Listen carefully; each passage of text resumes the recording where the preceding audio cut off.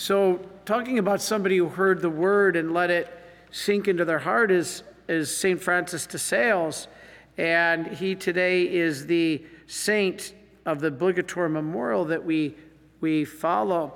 Now, real quick about him, he lived from 1567 to 1622, so right after the Reformation. And he knew for years that he had a vocation to the priesthood, but he didn't follow it. So I was like, okay, I can relate to that. He didn't even tell his family. I'm like, okay, I can relate to that. His father wanted him to enter into a career. Okay, I can relate to that. Didn't think there was a value in a vocation. I wanted him to be a lawyer, or politics. And so God, though, made his will clear to Francis one day when he was writing. It's like, okay, I can relate to that with the Bible for me that fell open. But what happened with St. Francis is he was writing and he fell off the horse 3 times.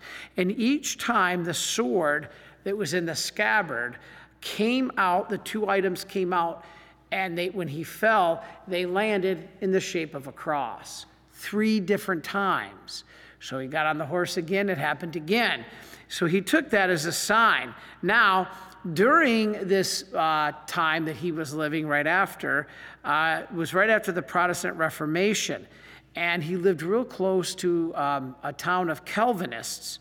And he decided that he should bring these Calvinists back to the church. There was like 60,000 of them. And so for 3 years he labored, just like the laboring in the soil, in the vineyard. He labored, but he basically had doors slammed in his face, had rocks thrown at him. So people were not receptive. In the winters, it said that his feet froze so badly that they bled as he would walk through the snow with no shoes. I mean, wow, we think we have it tough. Look at these guys. Amazing what they did for the faith. So he had a lot of patience, which kept him going. No one would listen to him. So nobody was hearing his word. He was giving the word of God like this gospel reading, but it was falling on rocks. It wasn't falling on rich soil. Nobody listened. And he had doors, as I said, slammed on his face. And so you know what he did? He wrote these little pamphlets to explain the Catholic faith and slipped them under doors. Now it's funny because he's now known as the patron saint of Catholic writers and Catholic printers. Again, something we can relate to here at the Marian Fathers, because we make a lot of these pamphlets, how to pray the rosary, how to pray the chaplet, what is divine mercy. If you want to see or get some of these pamphlets, we have many good ones, and we print them here. We employ a lot of people to print those, and so he's the patron of Catholic printers. And so anyway, it's one of the first records we ever have of anybody printing off a little pamphlet to evangelize. He was the first. And we still do that today. The parents around the town would not come to him. They didn't want to talk to him. And Francis started playing with the children. Nowadays, that wouldn't even be allowed to happen. Sad, the state of the world we're in today.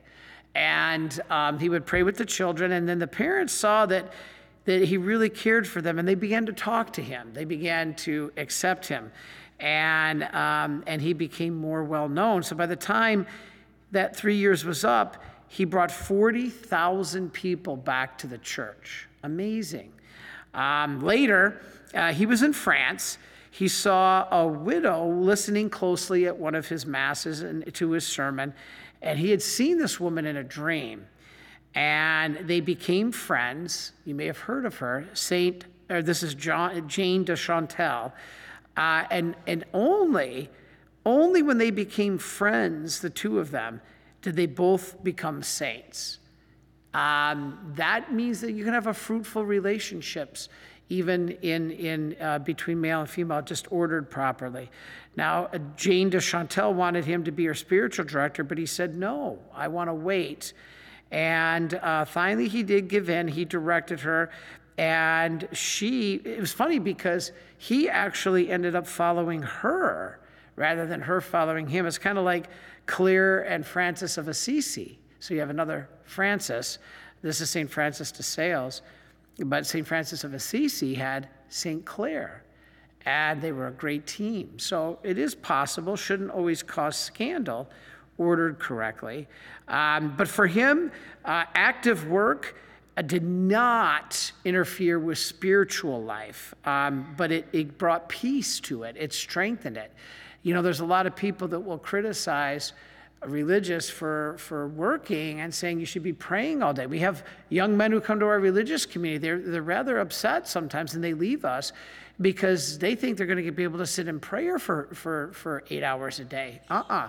We are out there. We are out preaching, teaching, working, evangelizing, printing, writing, speaking. This is our apostolic work. Different communities God uses in different ways. But anyway, he ended up founding the Order of the Visitation Sisters, which is another connection to us because we are the spiritual directors of the Visitation Sisters just down the road here in Tyringham, Massachusetts. You ever want to go to a most beautiful place, the grounds, the beautiful tranquility, the quietness, and the beautiful gift of these nuns, go to the Visitation Sisters in Tyringham. I'm hoping to actually do a few more masses there for them this year. But that's a perfect example. They're the Visitation Sisters. And the visitation is the feast of May 31st, the date I was ordained to the priesthood. So I'm like, wow, there's a beautiful connection. So anyway, he gave spiritual direction a lot of times through letters. And I started thinking, wow, that's how I do mine. I don't have, unfortunately, able to sit down with people one-on-one for a lot of spiritual direction, but I do a ton of letters. And we try to answer people's questions. And if I haven't gotten to yours, I apologize. I'm still working on some from 3 years ago, so I apologize. But anyway, it showed his patience. He used to complain about how many letters he got, and I realized, wow, that's what I did. But then he saw after answering them how it helped him.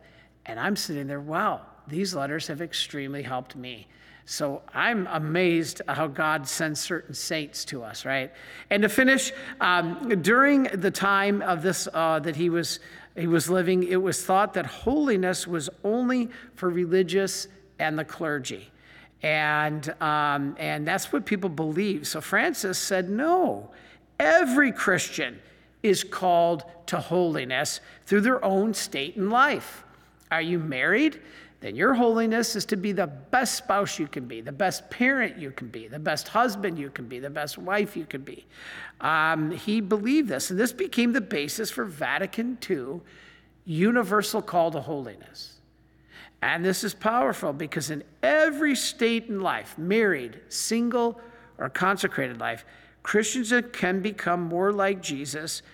That is true holiness, no matter what your state. And so he recognized really one's marriage and family as the best way to become holy.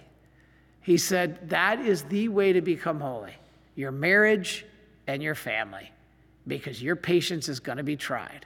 Your crosses are going to be many. And he said this is the way you can best become holy. It's not becoming a priest or a nun. It's becoming accepting of the duties in your life.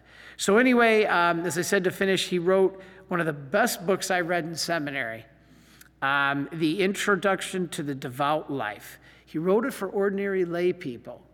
He wrote this in 1608, and he said the true test of prayer is your actions. He said to be an angel in prayer and a beast in your relations with other people is to be lame on both legs. And we see them all the time. I've been guilty of it. We can sit there in prayer, we fold our hands and we pray to God and our will be done, and then we turn around and we get into an argument with somebody. And so that's important, I think, lesson. So he believed the worst sin of all the sins, he said the worst of all is to judge someone and to gossip about them. Wow. And so even if we say we do it out of love for them, Sometimes we're still doing it to look better ourselves. So we have to look at this. And then I've always stated, I think the most important thing is purity of intention. Why do we do what we do? Do we do an act of charity for the person or to get recognized? Why do we do what we do? Do we say something nice because we really want to be nice or because we want to look good? This is what we got to ask ourselves. What is our purity of intention? It's one of the most important things you can do. And so it always seems that God, as I said before, picks the perfect saint of the day for the exact time that we need it. And so St. Francis de Sales, pray for us.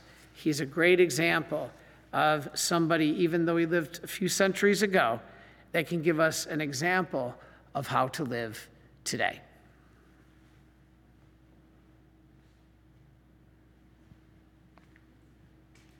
Hello, I'm Father Thaddeus Langton of the Marian Fathers of the Immaculate Conception, and I'm excited to let you know about my new podcast with Father Timothy Childers called Keepin' It Marian.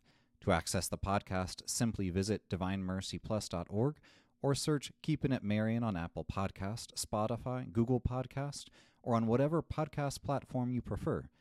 I want to share with you the riches of the charism of the Marian Fathers, which is the mystery of the Immaculate Conception, how it touches our lives as consecrated priests and religious, and how this mystery can bear fruit in your life, especially by keeping the Word of God and pondering it in our hearts in imitation of our Blessed Mother. I hope you'll join us. Again, it's called Keepin' It Marian. Thank you, and God bless you. Please follow or subscribe to this podcast to receive the latest episodes and updates.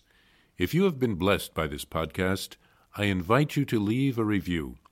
Reviews greatly improve our podcast ranking and will help spread this podcast to other people throughout the world.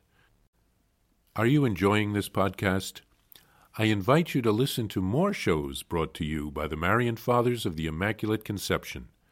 Join us daily for enriching spiritual content, which will help you on your journey with Jesus Christ. Simply visit divinemercyplus.org for a complete list of our shows. That's divinemercyplus.org. Are you a Marian helper? Join our Spiritual Benefit Society and start sharing in the graces of all the daily masses, prayers, and good works of Marian priests and brothers all over the world. Sign up is free and easy. Simply visit micprayers.org. That's micprayers.org. Thank you, and God bless you.